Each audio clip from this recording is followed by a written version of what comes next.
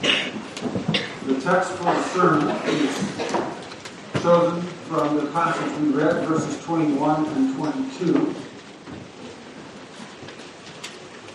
where Luke describes the baptism of the Lord Jesus Christ with these words: "Now when all the people were baptized, and when Jesus also had been baptized and was praying, the heavens were opened, and the Holy Spirit descended on him in bodily form like a dove. And a voice came from heaven, 'You are my beloved Son, with you I am well pleased.'"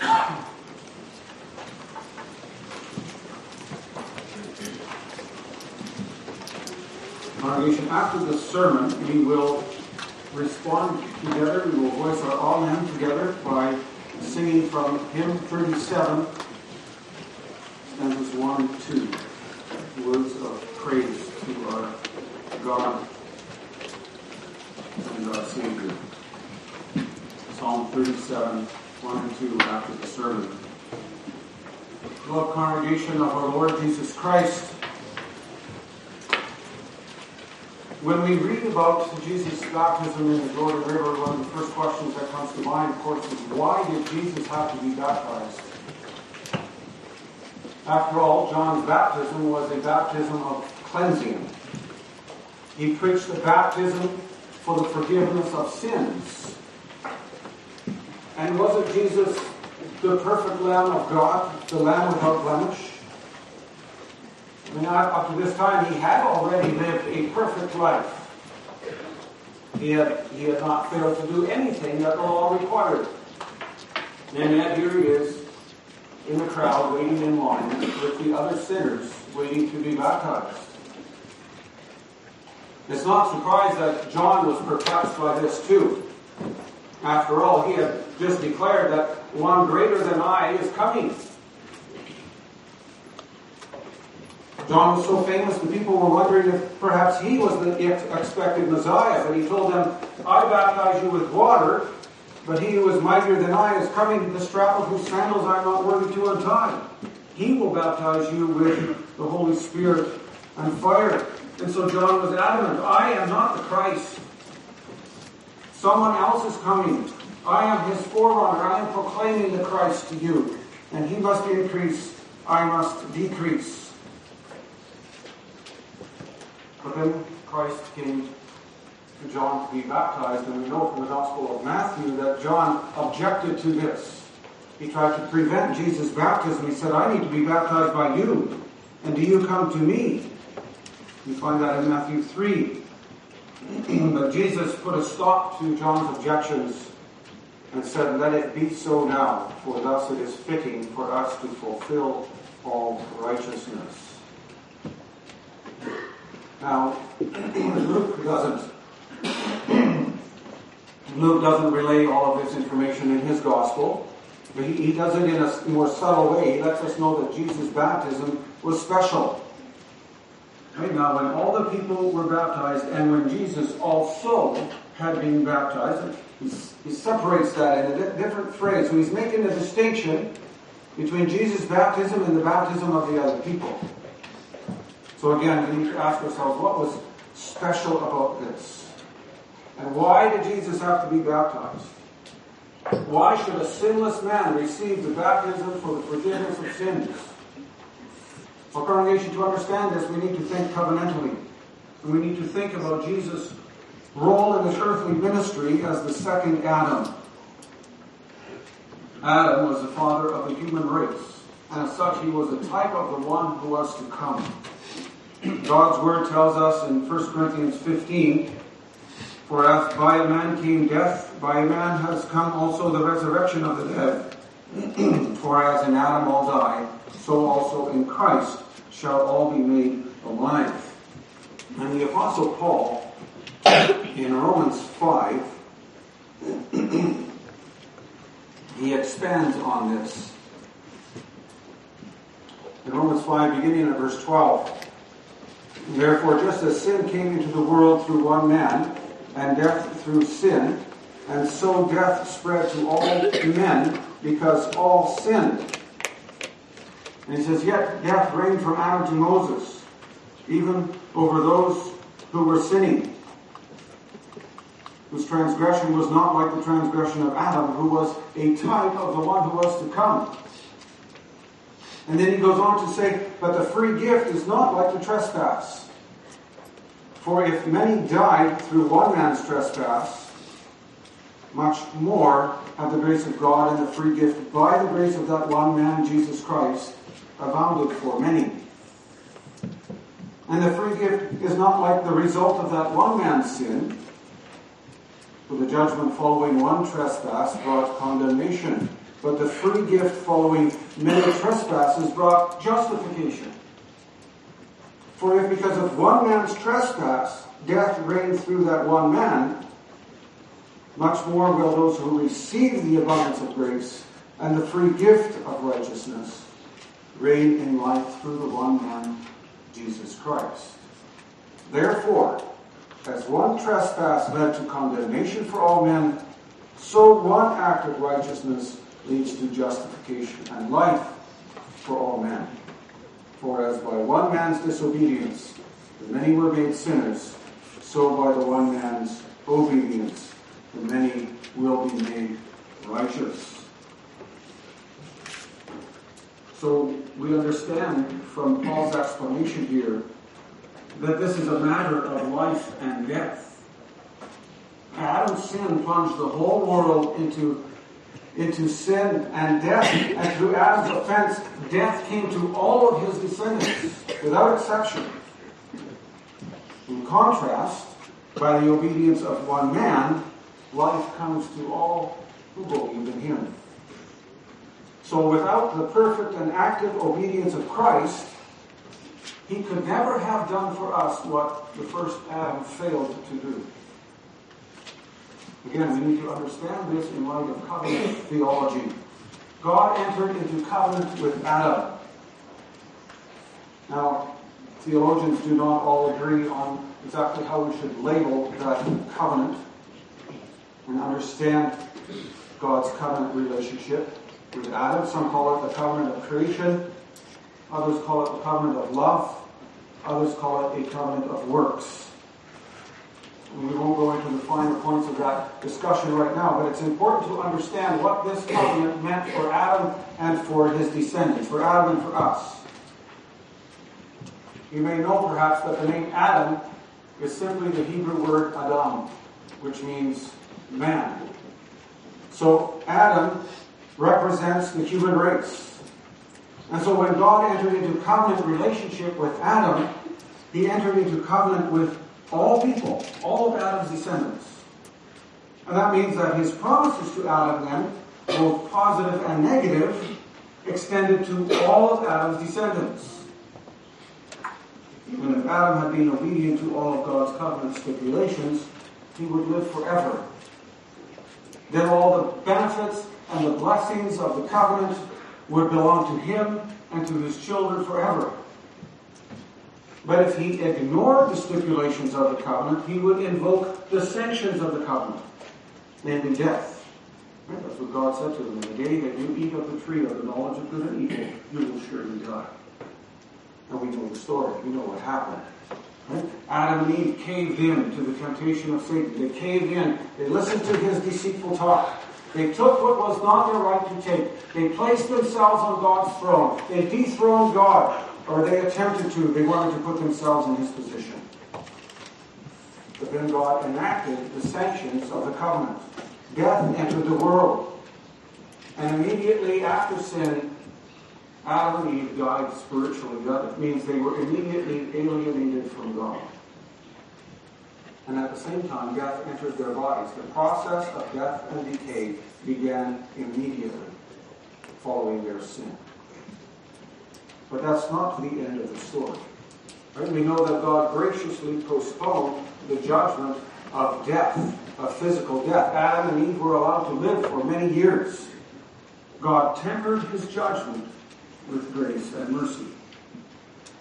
He promised that Satan's success was not permanent, that it would turn to failure.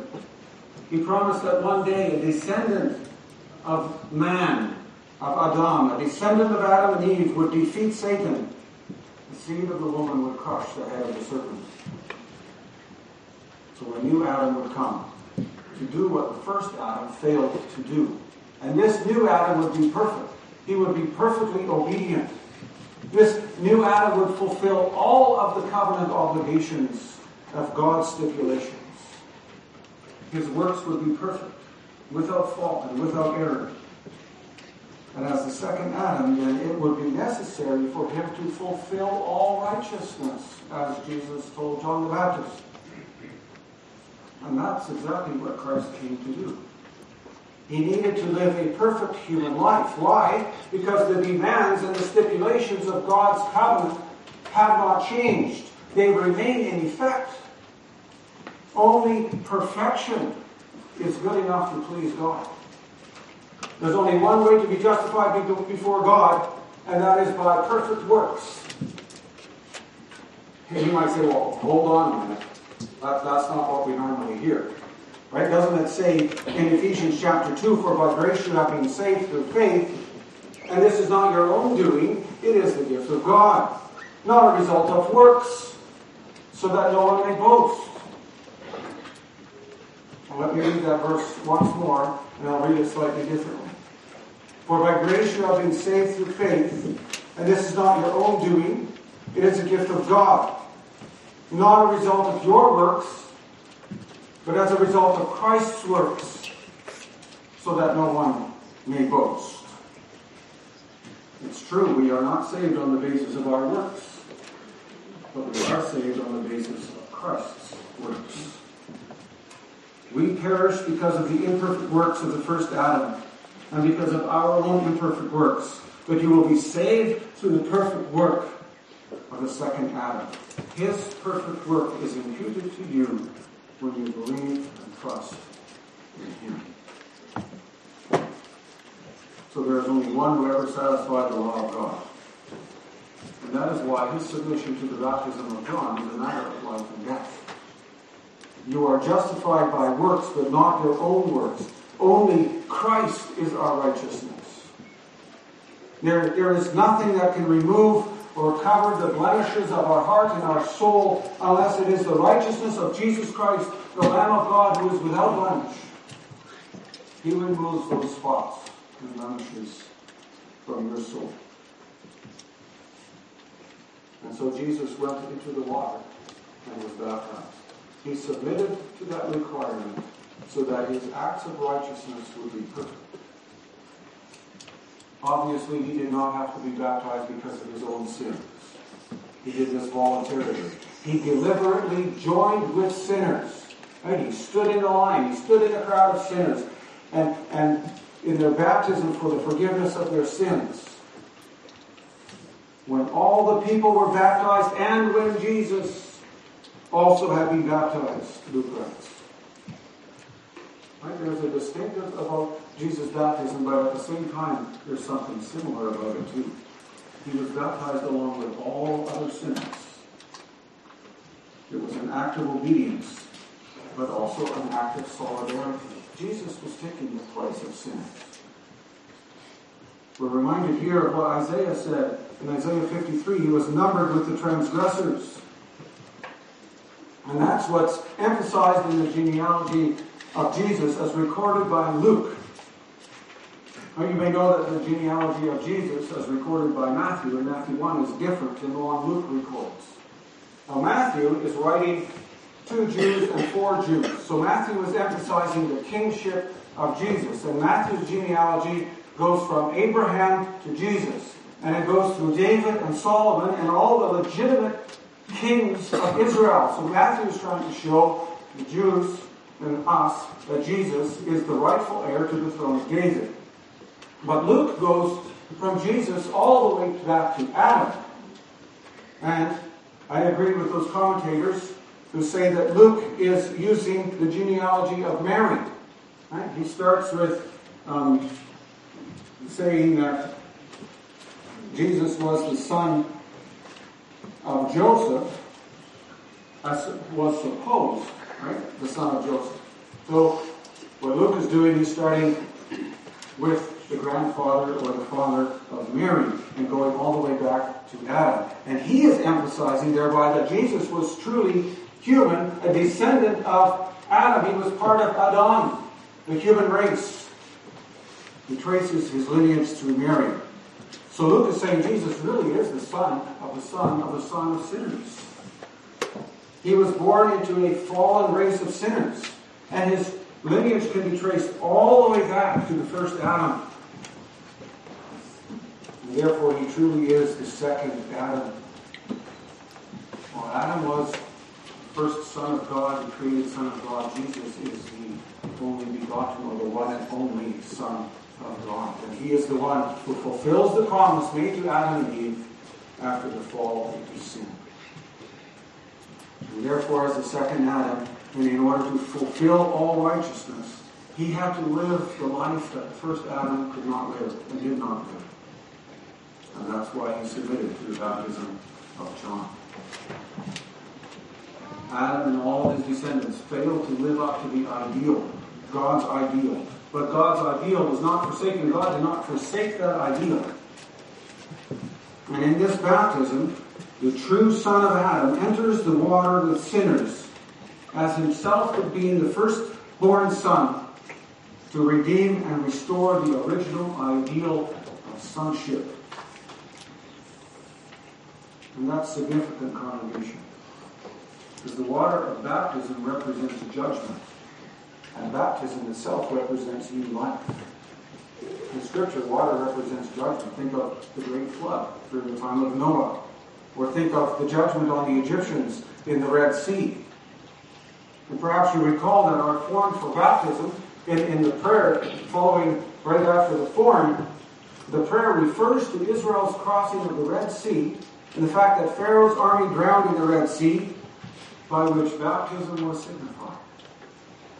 Right? So Israel entered the Red Sea, but by God's grace and through faith they emerged from the waters.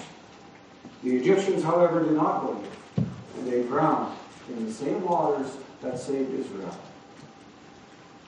Well, in the same way, the baptism of Jesus is a picture of judgment and salvation. Just as Israel went down into the waters of the Red Sea, Jesus goes down into the waters of judgment. And those waters ultimately point to the cross and to the death of Christ, as Paul explains in Romans 6. The water that Jesus entered is the water of judgment, just like the Red Sea was the water of judgment for the Egyptians. But by entering the waters of judgment as the second Adam, Jesus is portraying his ultimate task. And that task is to take away the sins of his people, to take those sins upon himself into judgment. But then he also emerges from those waters. And that portrays the life and salvation for all who believe and trust in him. And so Jesus begins his earthly ministry by foreshadowing the end of his ministry. His entry into the Jordan pictures his death. His emergence from the Jordan pictures his resurrection. This is the whole purpose for Jesus coming. His death and resurrection is pictured right here at his baptism. And congregation, our salvation is pictured here too. Just as Jesus rises from the waters of judgment, our sins are placed upon him and washed away in that water and gone forever when we believe and trust in him. So by submitting to the baptism of John, Jesus not only declares his solidarity with sinners, but he also declares his intention to complete the task that his Father has given him to do. That's how he marked the beginning of his ministry. And the Father in heaven is pleased by the obedience of his Son. And that's evidence in what happened immediately after Jesus' baptism. Luke records that Jesus was praying. We don't know the content of that prayer, but we do know how that prayer was answered. The heavens were opened. Many people were baptized by John in the Jordan, but the heavens did not open at their baptism. But when Christ was baptized, and as he was praying, the heavens were opened. That means God is revealing himself to people. And then the Holy Spirit descended on Jesus in the form of a dove. This was no private event, congregation. This was not something that Jesus just felt in his heart. It was visible, a visible reality. The other Gospels tell us that John saw the Holy Spirit coming down from heaven like a dove. It doesn't mean that Jesus didn't already have the Holy Spirit. We know that he did, right? He was conceived by the power of the Holy Spirit. We read in Luke chapter 2 that he, even as a little boy, he was filled with the Spirit's wisdom. But at his baptism, the Spirit made a public declaration that he was with Jesus. He was with the Son of God and the Son of Adam for his ministry on earth. Right? And we know the implications of his anointing throughout the Gospels. Look at right away the next verse in chapter 4. Jesus, full of the Holy Spirit, returned from the Jordan and was led by the Spirit into the wilderness. Right? And by the Holy Spirit, by the power of the Spirit, he overcame temptation. And he preached the gospel, he preached the kingdom of God, and he performed miracles. And he was led to the cross for our sins. And by the power of the Holy Spirit, he was also raised from the dead. He did not do his work independently in the power of the Holy Spirit. Later on in Acts chapter 10, Luke writes, God anointed Jesus of Nazareth with the Holy Spirit and with power. He went about doing good and healing all who were oppressed by the devil, for God was with him. In congregation, that same glorious Spirit has also descended on us. As John told the crowds who came to hear him preach, he will baptize you with the Holy Spirit and fire. Christ gives us a superior baptism to that of John. He gives us his Spirit. The Spirit that Christ gives us is the same mighty Spirit who descended on him. The same mighty Spirit who was with him throughout his ministry. And now we serve Christ in the power of that same Spirit. Trusting the Spirit to give us grace to repent, grace to do good works, and grace for our works to be effective in the kingdom of God. And then the Father speaks. You are my beloved Son. With you I am well pleased. Here's the climax of the passage. Here's the exaltation of Christ as the only Son of God. Again, not some private message that only Jesus heard. The Father revealed his voice. He wanted people to know, this is my beloved Son. This is my eternal Son. And he wants everyone to know that he is pleased with his Son. Note the wording, or the order of the wording. With you, I am well pleased. So the Father is pleased with the person of his Son. He is pleasing to the Father just because he is his Son. But he is also pleased with the Son's obedience. By submitting to baptism, Jesus was choosing to take the part of the sinful descendants of Adam. He was agreeing to carry out the task that his Father had set out for him. He was agreeing to satisfy God's justice and to die for sinners, to pay that penalty. And so the Father blessed him. And the Father's approval rested on him throughout his ministry. And the Father was pleased when Jesus obeyed his parents. And when he resisted temptation, when he taught parables, when he healed the blind and the lame, or the blind and the lame. The Father was pleased with Jesus' life and prayer. And most of all, he was pleased with Jesus' sinless sacrifice, which he offered on the cross. He was pleased with all of it. So we know the Father was pleased with Christ and with his obedience because he raised him from the dead. The ultimate proof of his approval.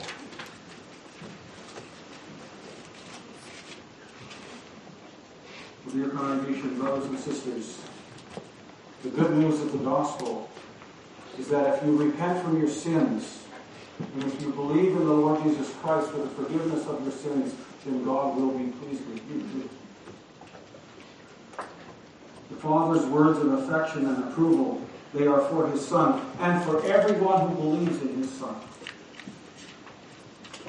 We know the things that we do are not pleasing to God. We are not saved by our own works.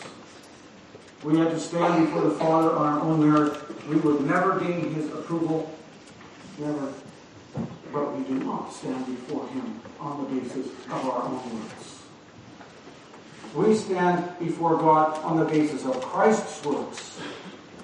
And then the Father looks upon us with the same affection and approval with which he looks upon his Son. That is the good news of the gospel. My dear brothers and sisters, this is our only comfort and our only hope in life and in death. It's our only comfort and hope when we're ill, when we're lonely, when we're fearful or anxious. It's our only comfort and hope when we are burdened by our sins, the great weight of our sin. Remember that you stand before God on the basis of the second Adam, of what he has done, and that God is pleased with what he has done for you. So praise God that Jesus went into the water of judgment and was baptized.